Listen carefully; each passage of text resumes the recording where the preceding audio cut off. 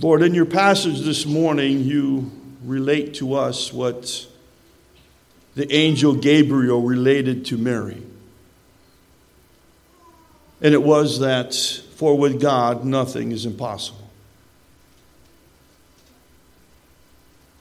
We understand the implication of that as it relates to Mary's question about how she was going to be able to have a child, seeing that she was not married.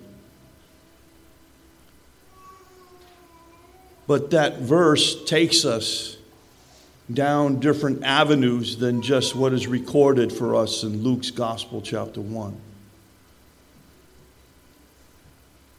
Because quite frankly, Lord, and you know our hearts, there are moments and events in our lives that we wonder if that verse is even true.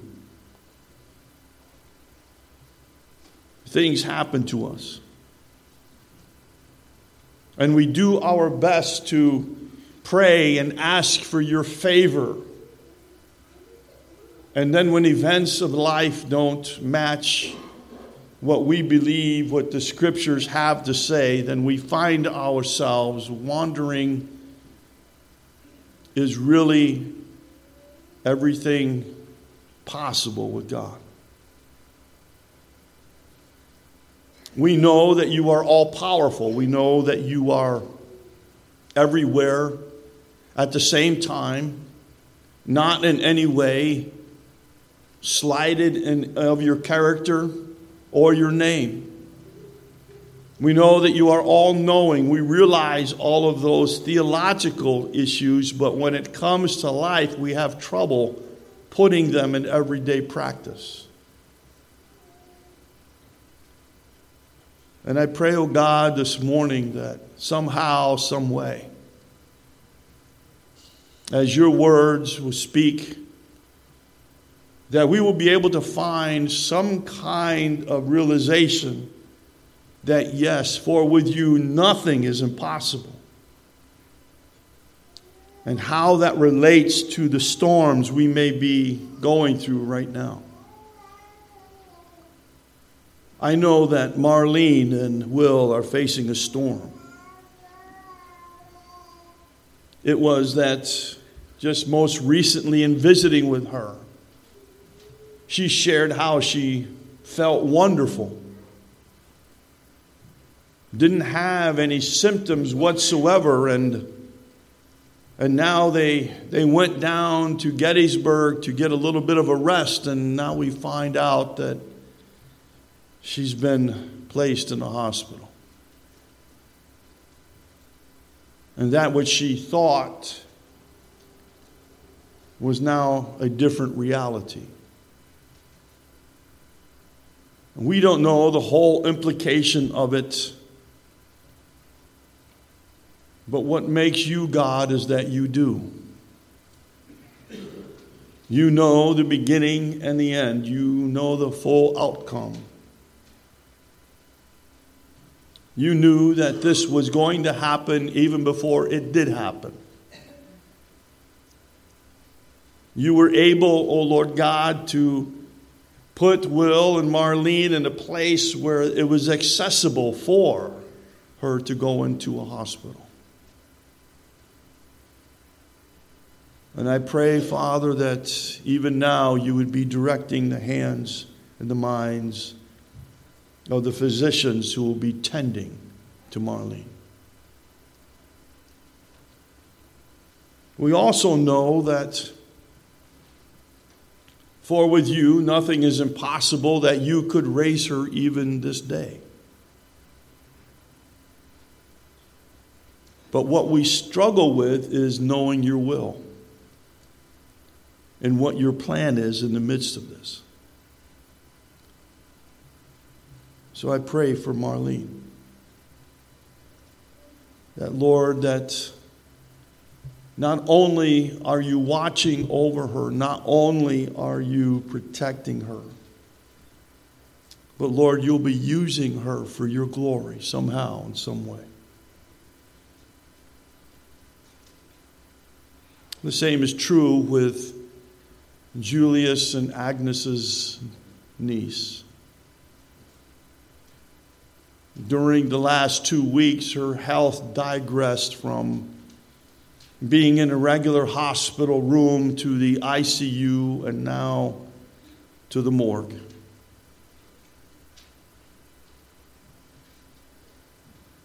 No understanding of reasons why. We don't even know for the situation of what she was facing, but again, God, you do. And I pray, Lord, that you would give Julius and Agnes and their family, and give them direction, give them the funds needed, give them the strength needed, and also give to them the peace needed. We ask, oh God, that somehow, some way you would be there in a very special way that even right now we don't even understand. But we'll leave that to you. Guide them, oh God, for your glory. The 1,951 individuals who graced the doors, walked the floors, heard the words. Lord, we don't know where all of their hearts are, but you do. And as we have opportunity to do follow-up with them, I pray, oh God, that again your glory would be seen. Maybe as dynamic as the shepherds saw that night while they were in the same country. Maybe it would be that glory that would shine through, that again would give you praise and honor as you work in the hearts of each and every individual. I thank you, Lord, for each and every one who had a part. Doesn't matter what they were doing. All that matters is that they were doing it for you. There were no small parts. It blessed my heart, Lord, to see children who just wanted to be around in the marketplace. I can envision what it must have been like during the time of when you walked this earth.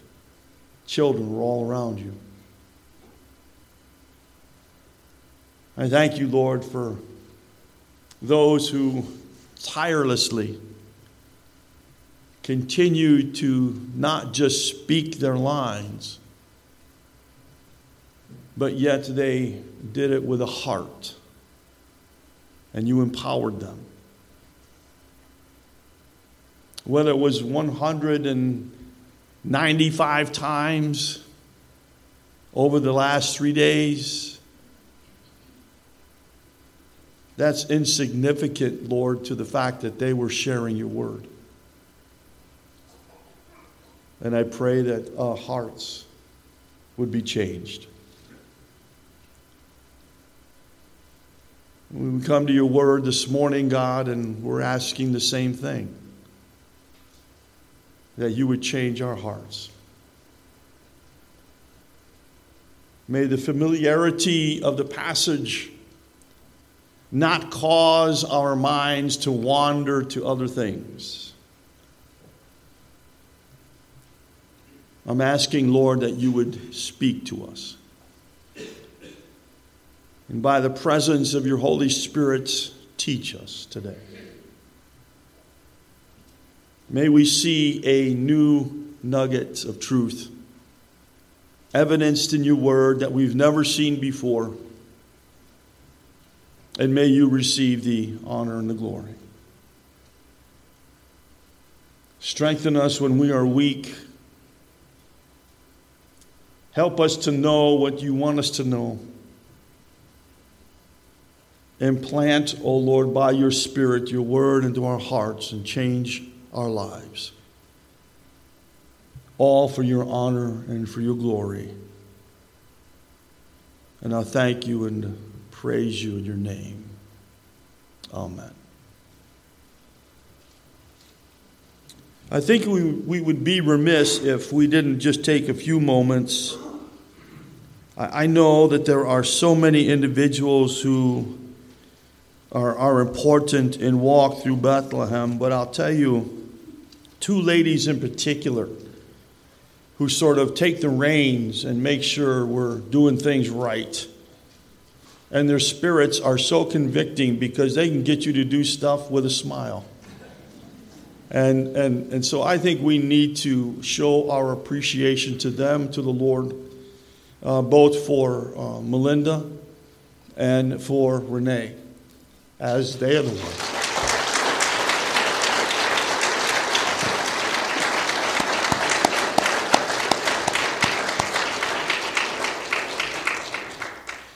Could you sing that song again, Pastor? Just one more time. Sure, why not? And I say it with a smile.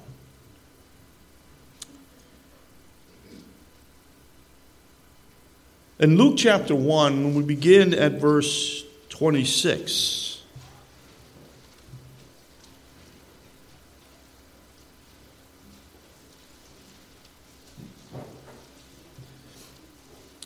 The theme of the passage from verse 26 to over to verse 37 is that God shows up. It's not the first time that God does that through Scripture. In Genesis chapter 3, God showed up in the garden. And his question to Adam and Eve were, "Where are you?" He showed up to share with them the consequences of their actions.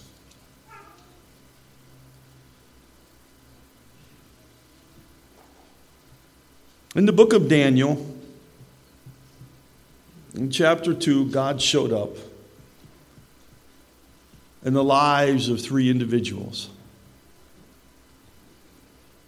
Their Babylonian names are recorded for us as Shadrach, Meshach, and Abednego. And God met them in a fire. God assured them that he has all things under control. Later on in that same book, God showed up with Daniel in the lion's den, thinking that he didn't make it through the night. The king at that time yelled down, "Daniel, has your God spared you?" And Daniel's answer still rings in our ears that yes, God is still in control.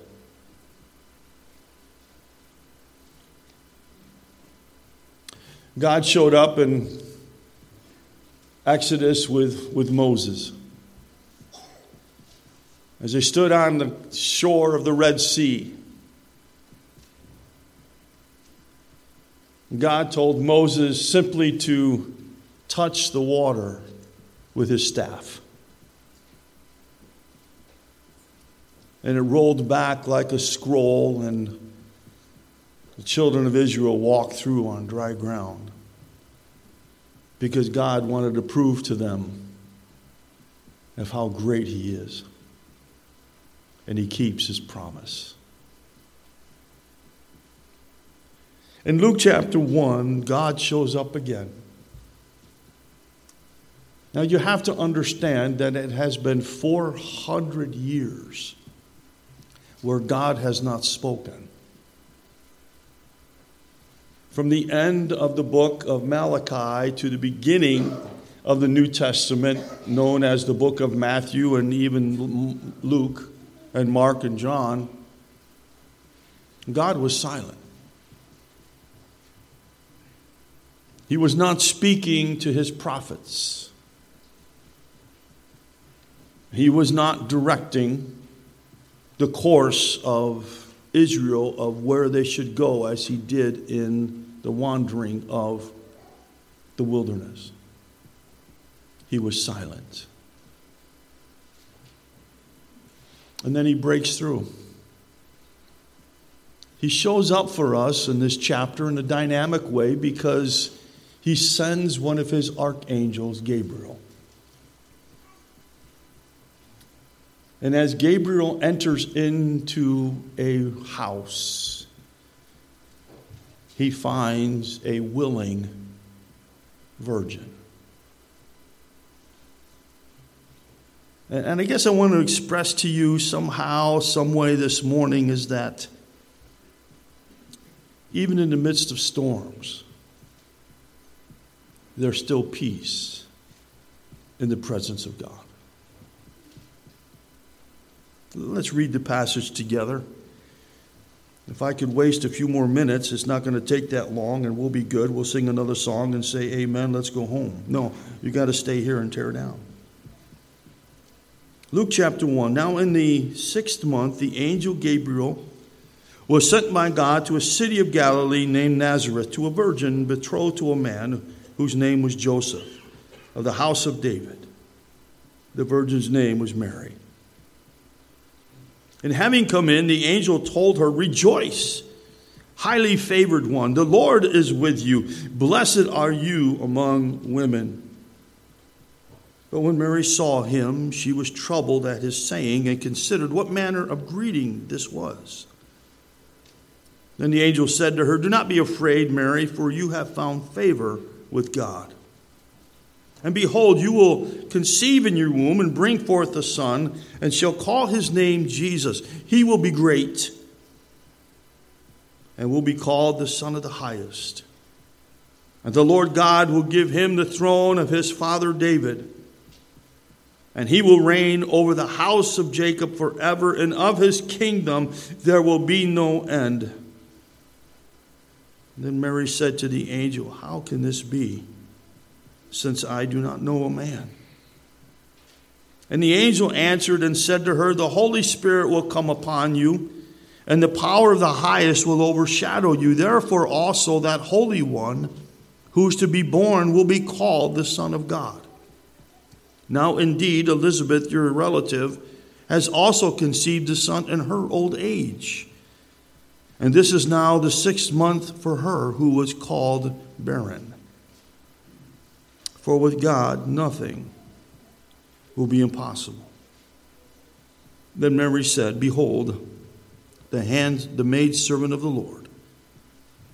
Let it be to me according to your word." And the angel departed from her.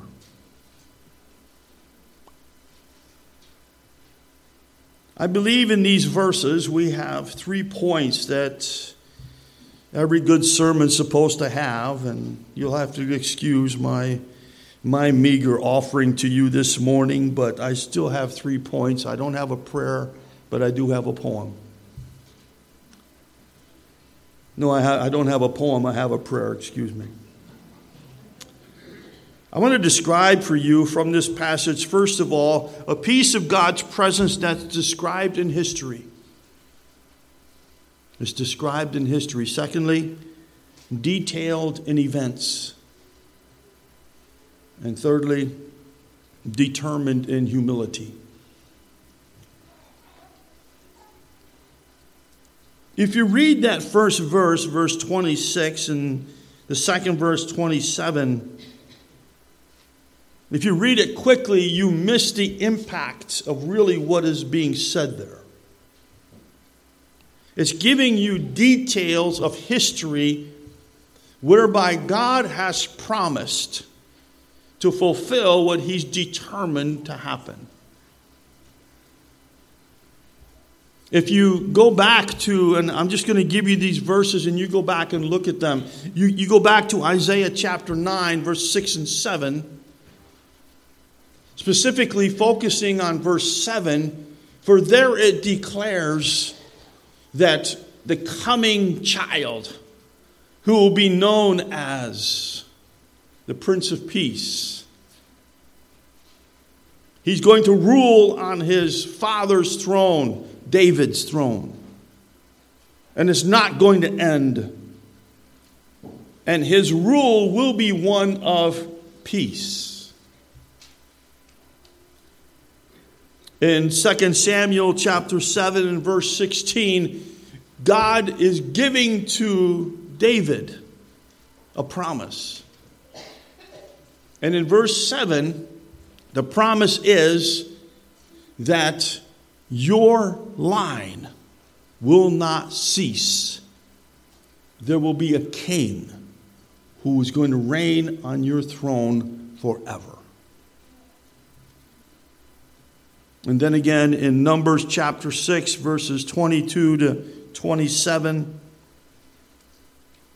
Moses, through the instruction of God, gives to the priesthood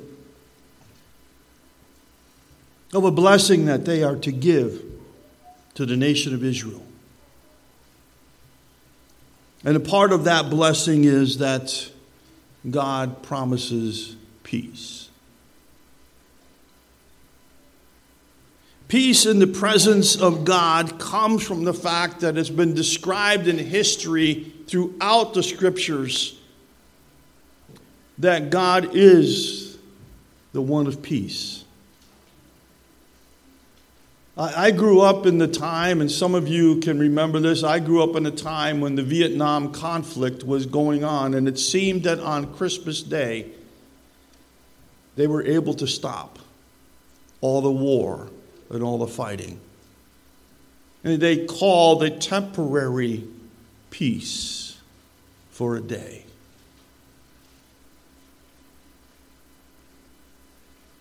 When we come to this type of season, you'll recognize and notice the signs: peace on earth, goodwill toward men. We sing songs of his peace. Paul describes for us that's the kind of peace that passes all of our understanding. We can't comprehend it all.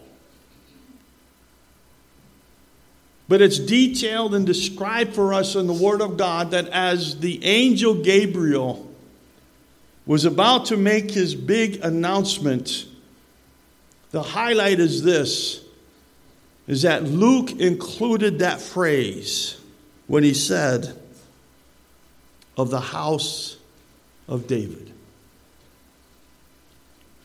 Don't go over that quickly. For it is in that phrase that God has promised a peaceful rule from the one who is known as the Prince of Peace. And one of these days, the world ultimately is going to see the very presence of Jesus Christ ruling in Jerusalem on his throne. And there will be peace. But for us as believers, even now, the storm that you may be facing, the situation that you doubt that verse 37 is true. And yet down deep inside of us, we realize that where would we be without the peace of Jesus Christ? None of this makes any sense. None of it. All of his life doesn't really have anything to offer us other than get in line. Don't ask questions. March to the world's tune. But God says, there's a peace. And it's in my presence. Under the shadow of the Almighty, David writes for us in Psalm 36, under the shadow of the Almighty, there is peace.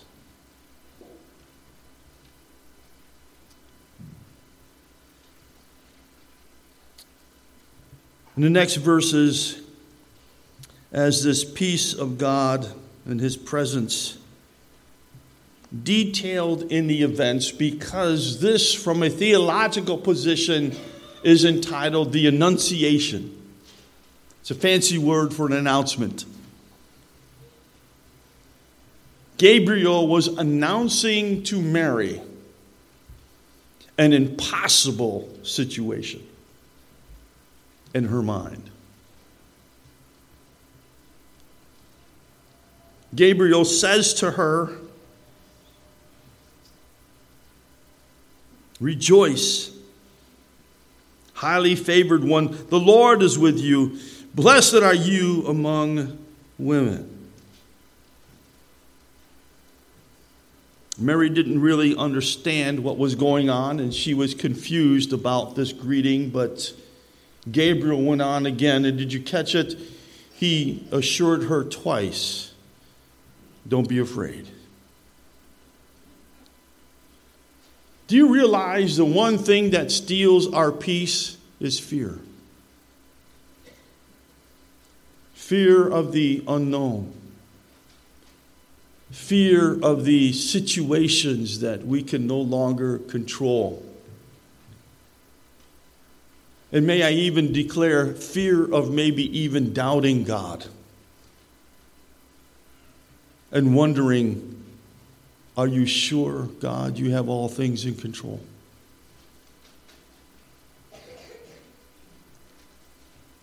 And Gabriel assures Mary twice, "Don't be afraid."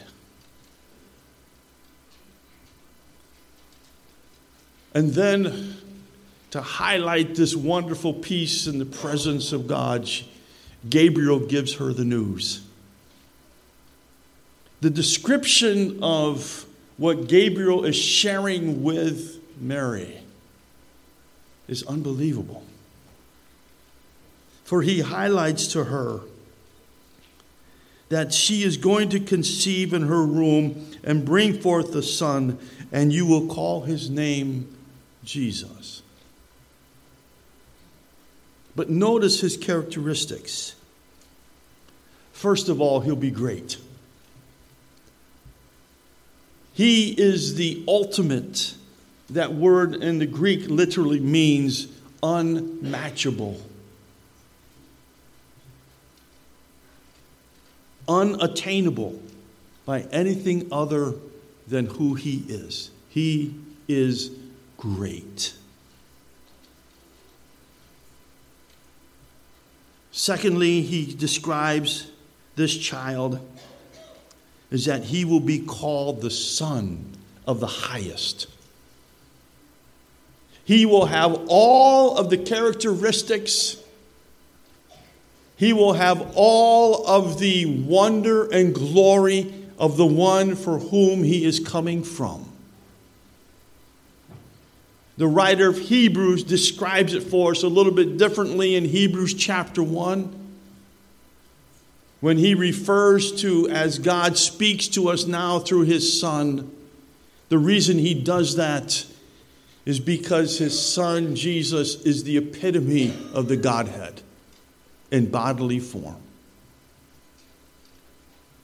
The Apostle Paul reiterates that for us in the book of Colossians when he says, "In him dwells the fullness of the Godhead bodily." He's the Son of the Highest. And when one of Jesus' disciples asked him, "Show us the Father," Jesus said, "He's right here. If you've seen me, you've seen the Father." He's the Son of the Highest. The third characteristic as listed for us is that the Lord God will give him the throne of his father David. He's going to be king. It's that promise that God gave in 2 Samuel chapter 7 to David himself. It's the same promise that Isaiah reiterated in Isaiah chapter 9. It's the same promise that he's given to Mary, that this one is going to be king. And he's going to rule from his daddy's throne. And the last one, and he will reign over the house of Jacob forever, and his kingdom will not end. Kings come and go. Senators and congressmen come and go. Can I get an amen? Yes. I know who that was.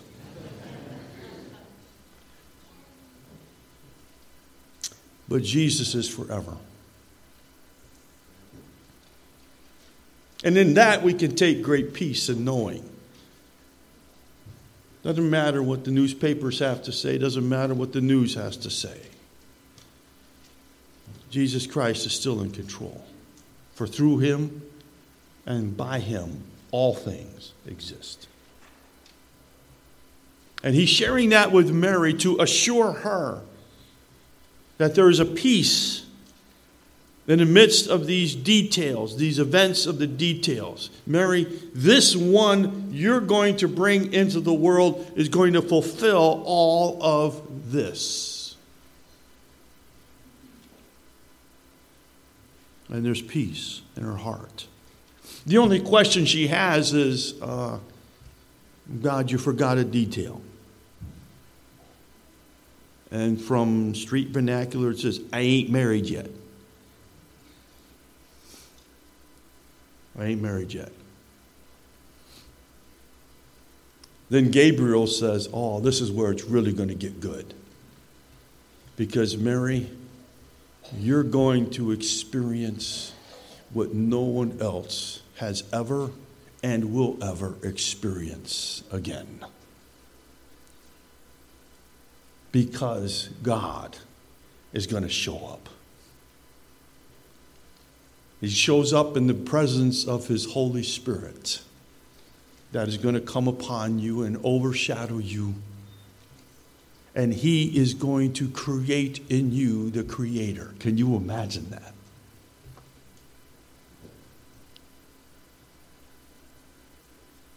She stopped trying to figure it out. And she began to understand what it is to determine to be humble. Be it unto me, the maidservants of the Lord.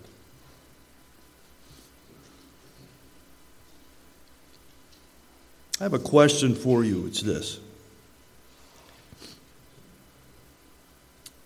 When God reveals something to you in which he's directing you to do, and yet what you think God is asking you seems impossible, what would be your reaction to what God's asking you to do?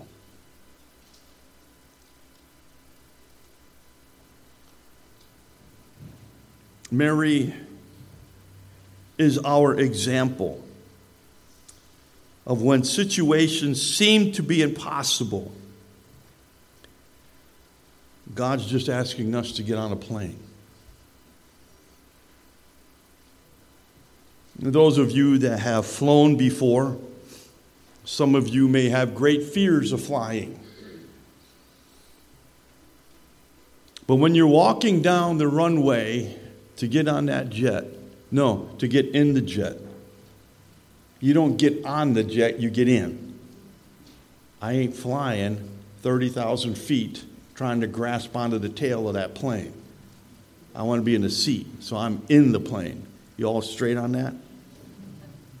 You don't get on a plane, you get in a plane. And then those people who jump out of them things, what is wrong with them? What would cause you to jump out of a perfectly good airplane with a piece of fabric holding you up? Lord have mercy. But as you're going down that runway to get on the plane, there's a few things that you don't know. You don't know anything about flying that jet.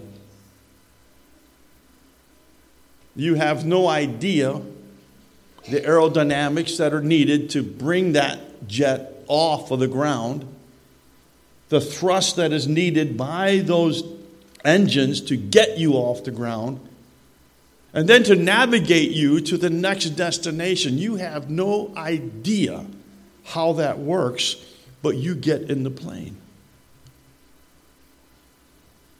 Because you're depending on someone who knows how that works. On a plane, he's called the pilot.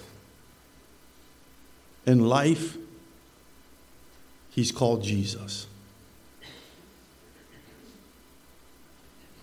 For Mary, it was going to be a ride that she has no idea of the circumstances, but she trusts the pilot who's navigating the plane. And when you get inside of that airline and you get in the seat and you strap yourself in, once the takeoff is over and you're cruising at about 35 to 40,000 feet, you can take a nap. You can be at peace because you trust the one who you can't see. And when it comes to a piece of God's presence, God may just be asking you, get in the plane. I'll take you where you don't need to worry. You can take a nap. I'll get you there. And all he's asking us to do is trust the pilot who knows the way. Let's pray together.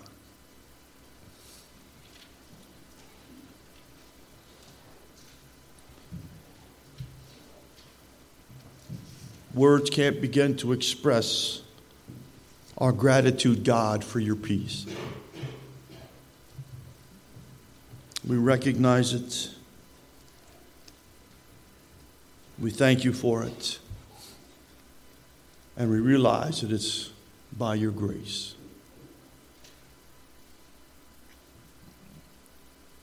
And so, God, I pray that when the storms come, and what seems to be impossible, we thank you, Lord, that with you nothing is impossible. You can fly the plane. You can direct our lives. And all you're asking for us is to get in. To be like Mary, who is our example. Behold the maidservant of the Lord. Be it unto me as you've directed. And we'll be careful to praise you and thank you in your name. Amen.